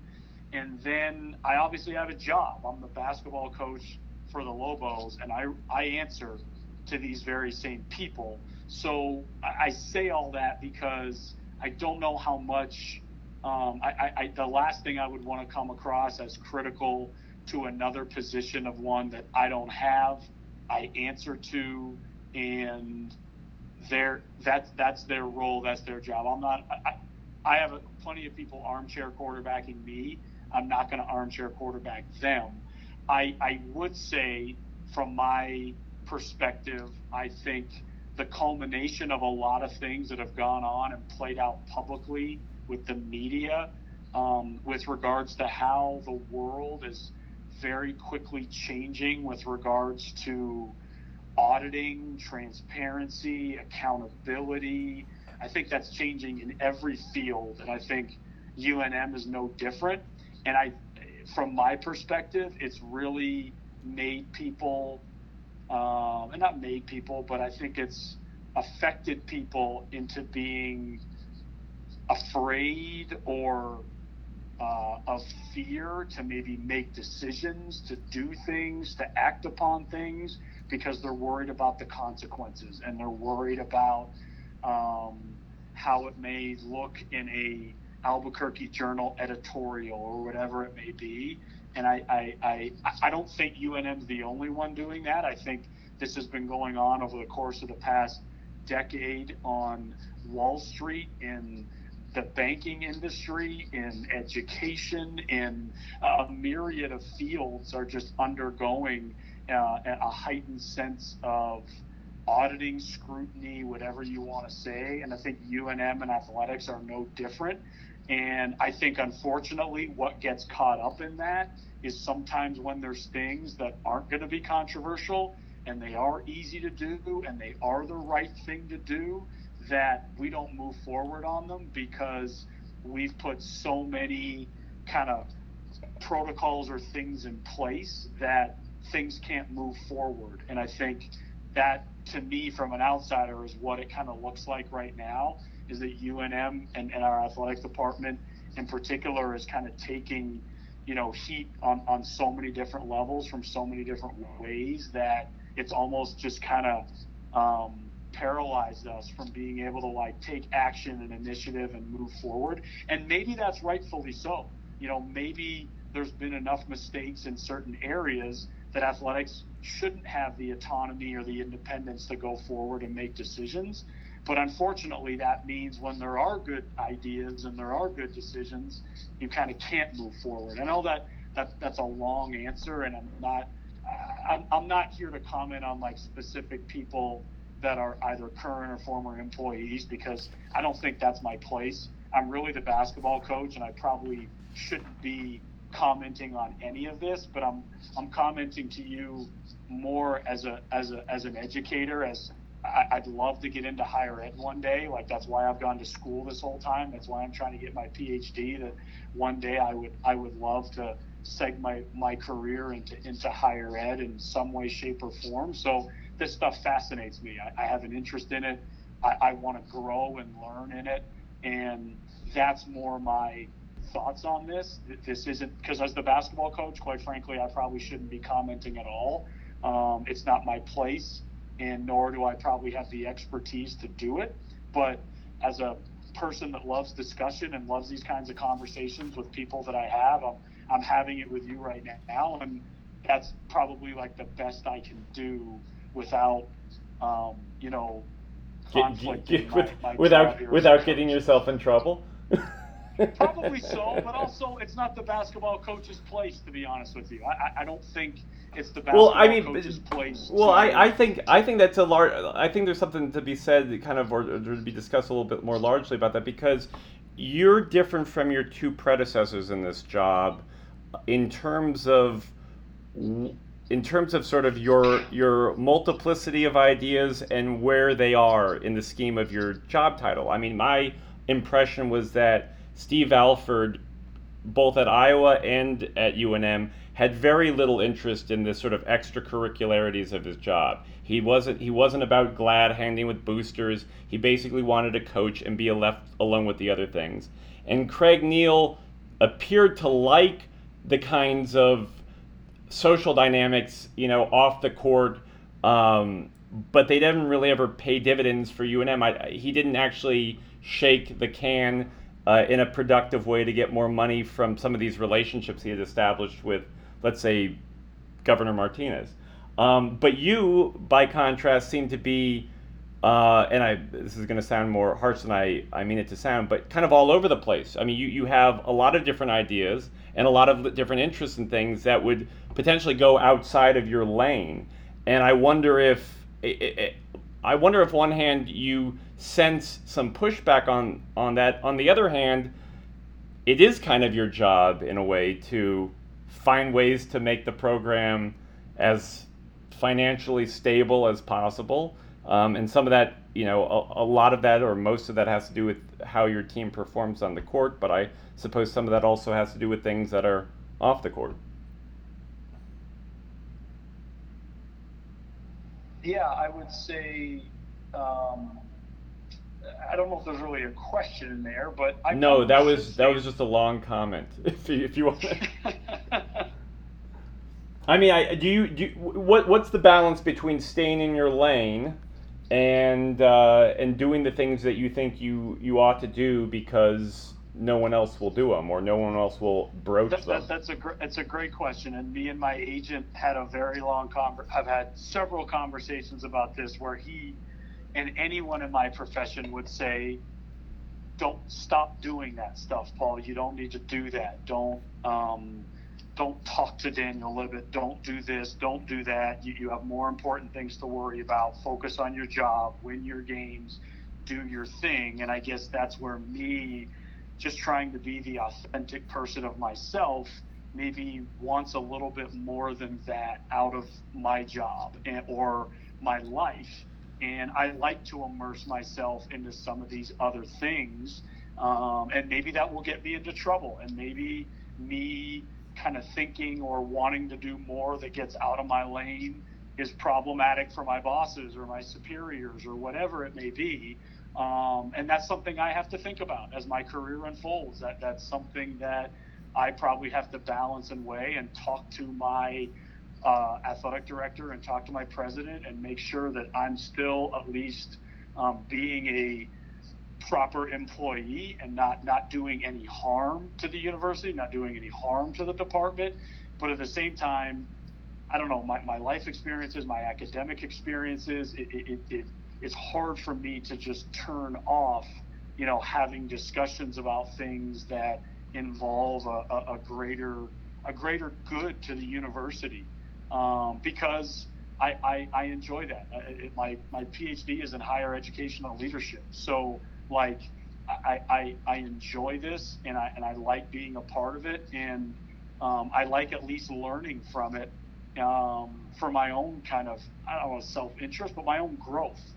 But you're right. I think that's a great point. It's something that I have to think a lot about, of Paul, let it go. Don't worry about it. Just go do this, just go do that.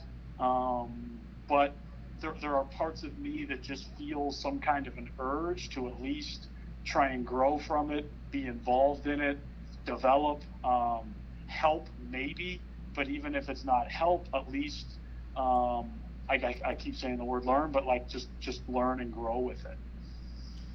Do you have any questions for me? An hour and a half into it.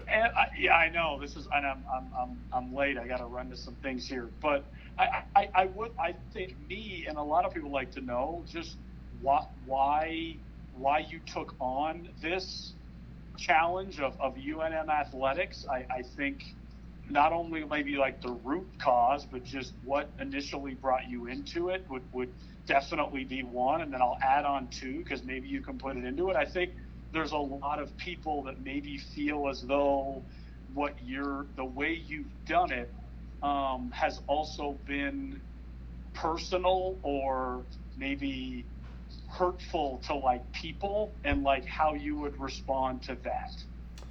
Sure. Well, you might have to remind me of the second question after I get through the first. But yeah, I mean, I've said this in some interviews before, but I'm happy to sort of give you my origin story of this. I have long been interested in college sports, originally as a fan, originally as a Lobo fan, growing up in Albuquerque. I think I had my baptism of sorts after writing a story a number of years ago about Bruce Pearl, who I was working at a magazine, the City Magazine in Milwaukee, and Bruce Pearl was then the coach at UW Milwaukee. And I wrote this just obsequious narrative story about him, where I tried to tie in his Judaism and his family story in a way of trying to show how that was a metaphor for his coaching journey up to that point. It was a story I'm actually embarrassed about now. So I write the story now. Of course, the saga of Bruce Pearl prior to then was he was an assistant coach in the '80s at Illinois at Iowa under Tom Davis, when he got into a recruiting battle for a player named Deon Thomas, who was maybe the number one player in the country. He was out of Chicago, and his recruiting battle was with Illinois, and he accused Illinois of trying to bribe Thomas, and it caused a whole NCAA scandal over impermissible benefits, to readdress that topic. And Pearl was sort of cast out of the coaching fraternity in some respects because he made accusations that you're not supposed to make against another brother, and had a hard time finding a head coaching job for many years after that, when he was considered to be primed for one around that time. And so I sort of wrote this into the story, talking about how, here was this man who, like his Jewish ancestors, had to wander through the diaspora, and this just terrible Mitch Albom-like metaphor. And anyway, that was the long and short of it.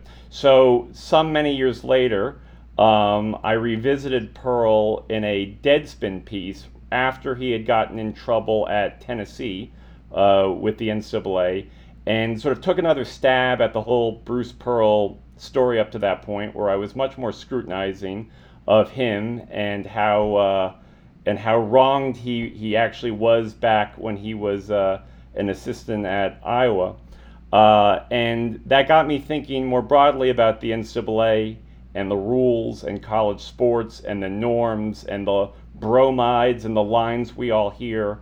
And it kind of converted me to be much more cynical about college athletics. And yet I was still a Lobo fan. So I had this sort of kind of contemptuous idea of college sports, but then I had my pet team, the Lobos, who I continued to root for even when I went off to another school for college. And I sort of kept these things in a kind of hypocritical balance there. And then eventually I thought, if ever I really have a nice break from the paying work, which was covering politics at the time, I want to really cover.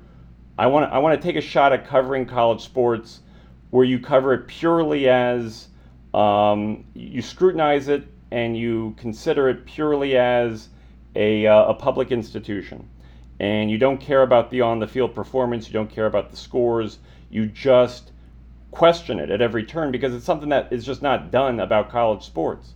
I think most of the people who cover it sort of accept it on its face as either an inevitability or a virtue. And it's the negativities are reported, but they're always reported as if this is some sort of outlier or this is something that's wrong. But I wanted to sort of examine it at its core, and so I'm one person who has no experience covering college sports in any meaningful way, and so I'm not particularly sourced up or knowledgeable. So I took the one program that I actually was relatively familiar with, which was UNM, which was the team I rooted for, and thought, okay, well, at least I know who the cast of characters are. I knew who the basketball coach was. I knew who the AD was. I sort of knew some of the broader issues that were facing it.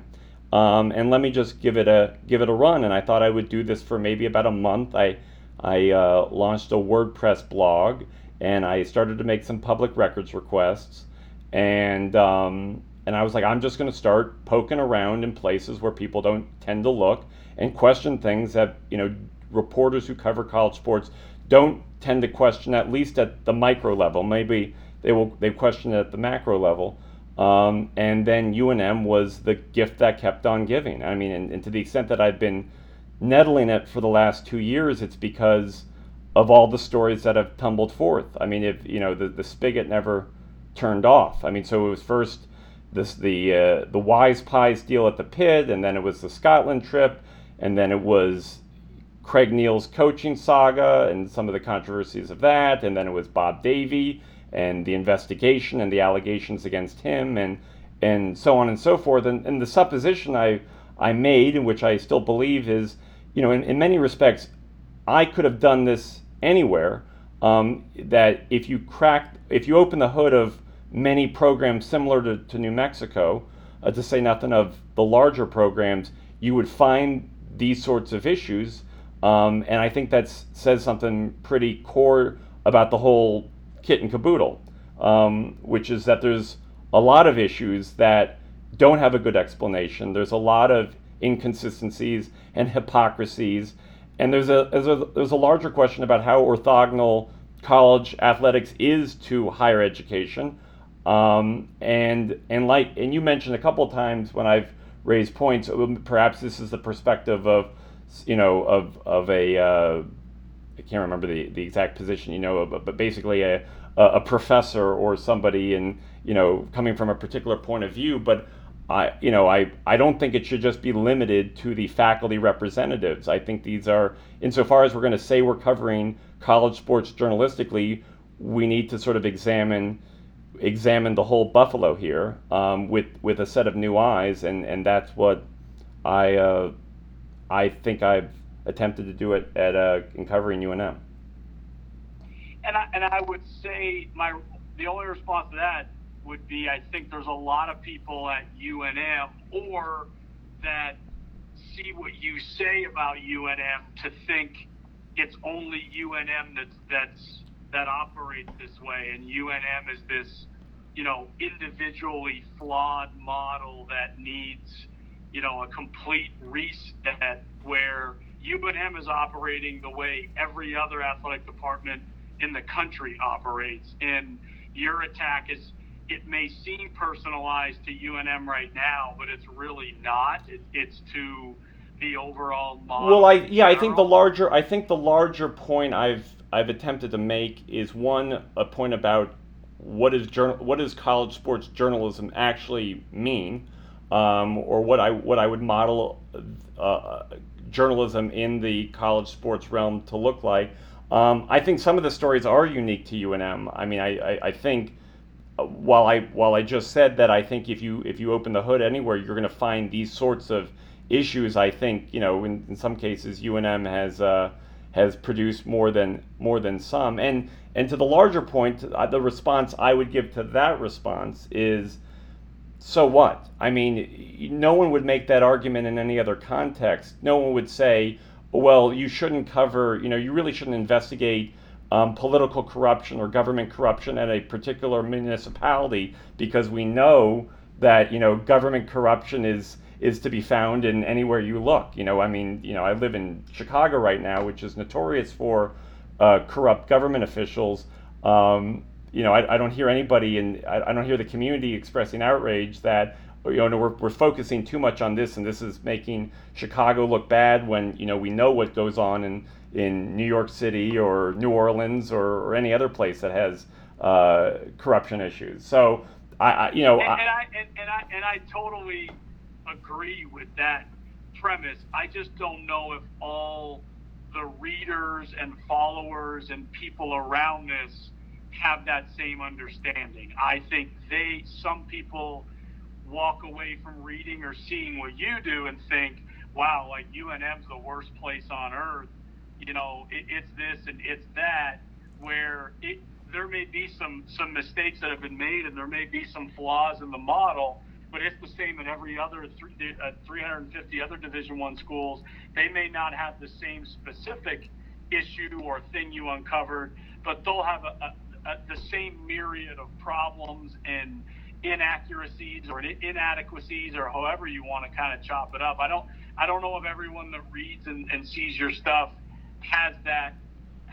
Well, and again, and just to be clear, I'm not trying to leave them with that impression. I think UNM, I wrote this mega story about just the politics surrounding both the UNM's athletic department and the campus, addressing some of the issues about the culture of governance and leadership in general at UNM. I think UNM has specific problems that are worrisome beyond just, everybody has their baggage. I think UNM has more baggage than it ought to, a lot more baggage than it ought to. So yes, I'll split the baby with you. I say this in any opportunity that I have to discuss it. UNM is not the only place with problems, and my dedicating my time to covering them is not because they're the worst of the worst and they deserve it compared to other universities. That said, we found, I've found, and other reporters and government agencies have found plenty of reasons why UNM is not performing up to the standards that should be expected to it or expected of it. So I'll split the difference there with you. But Got it. But yeah. So yeah. And look, I'm writing knowingly to an audience of people who are not going to want to read this. I've made this comment when I covered politics. You would reliably have, any story that was critical of an individual or a party would reliably have half the readership pleased by that article for purely partisan reasons. So if you write a story about a Republican legislator who has some sort of mark on him or her, every Democrat who reads that will celebrate it reliably, and vice versa. That's not the case when you cover college sports in the way that I'm doing it. Almost nobody who's interested in UNM or who cares about the Lobos wants to read what I'm writing. I have like a constituency of 12 people, plus a handful of Aggies fans who perhaps are the partisans in this example. So I'm totally recognize that I'm not here to be loved, and I'm not here to make people feel good about themselves. I'm here to the good I'm doing is to sort of open eyes on some of the specific things and maybe on some of the broader questions about what does it mean to have college athletics at UNM. What has it meant up to this point, and what might it mean going forward? So that's not a and to the people that say you've gone above that and personally attacked them or ruined their career, like, your response would be what? Well, whose career have I ruined? Nobody. I'm just talking about a general narrative. Though I can be rather barbed, and if someone can point out an example where I've somehow overstepped my own standards for here, then I will happily acknowledge and apologize. But I feel like though I'm barbed, and though I write about people, and though I write critically about what they do in their roles, I don't think my reporting or writing has been ad hominem. I think I've addressed exactly the subjects. Look, I'm scrutinizing, and I am observing, and I am reporting on people's jobs. So it's hard not to, in some ways, for that not to also be construed personally. But I don't think I've set out to just savage people as human beings beyond just how they are as human beings in the context of these jobs. Got it. And if you could wave your magic wand and, change 1 to 2 to 3 things that in your eyes would make UNM athletics a more either credible or just kind of respected place, what would those things be? I don't really have prescriptions. That's just not my. I mean, I'm not a advisor. I'm not a consultant. I'm a journalist. I'm certainly gravitating to places in my reporting that I think need to be addressed, and I don't think I'm alone in those. But yeah, I think as a reporter, that's where my work stops. I'm happy to point out things. In fact, I'm happy to point out the same things over and over and over again. But I don't have any prescriptions for improvement other than don't do what you've been doing that clearly hasn't worked, as exemplified by whatever reporting I've done and whatever other reporting other people have done. So I'm going to dodge that. I'm going to rebuff your offer to weigh in on that front, because I think, I mean, and where it would matter to me wouldn't be significant to maybe the health of the department. I mean, what would matter to me is more transparency and more openness in communicating publicly and in dealing with those who scrutinize. I mean, I've obviously dealt with one brick wall after another, and that's not surprising. But I think there's a relationship between transparency and good governance that people at UNM are constantly not paying heed to. And I feel like at every turn, after whether it was the Scotland trip, which seems to just be the ultimate example of this, or any number of other things, the lesson doesn't seem to be absorbed that hiding what's going on and trying to prevent people from seeing things is not the recipe for getting past this difficult point in UNM's athletic history or UNM's campus history. And yet that seems to be the default position everyone continues to assume after the latest scandal is, let's hunker down, delete some emails, not turn over some IPRA requests, hide stuff off at the UNM Foundation and call it a day again. And I'm waiting to see when rock bottom is on at least that front, where people, let's say beyond you in this podcast we're having, are willing to sort of open up the books and subject themselves for scrutiny a little bit more willingly. Well, though I don't speak on behalf of UNM by any means, I can really only speak on behalf of myself. I hope this was at least some step of a willingness or a philosophy to try and do that. I'm not perfect. I am far from the person that should be a spokesperson for UNM, and this may be extrapolated into something much bigger than I even anticipated. But I don't know. I guess. Well, I look. It's something that could be something that could be a start of something productive. I appreciate. Look, you're the first person. You're the first person. Though many people have talked to me on background or off the record who work at UNM or in the athletic department, you are the first person to not only accept this offer, to propose this offer, and so I appreciate it.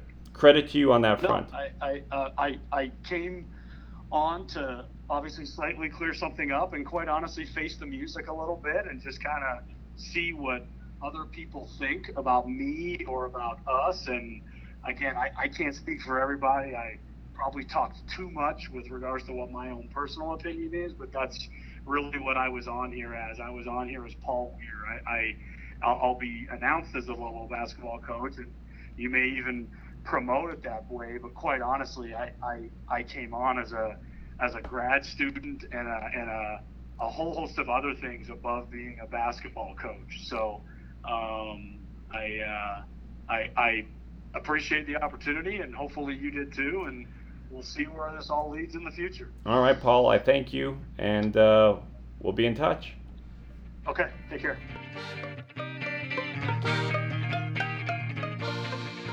Well, there you have it. I would again like to thank my guest, Paul Weir, for his time and willingness to have this lengthy conversation. You can find an accompanying story to the podcast and all of my Lobo content at nmfishbowl.com. If you would like to give me your 2 cents, metaphorically speaking, you can do so by emailing editor@nmfishbowl.com or raging at my Twitter handle @nmfishbowl.com, all one word. The music you're hearing was provided through a Creative Commons license by the Spanish folk band The Freak Fandango Orchestra. The song is called, appropriately enough, Requiem for a Fish. Until next time, if there is a next time, I'm Daniel Libit.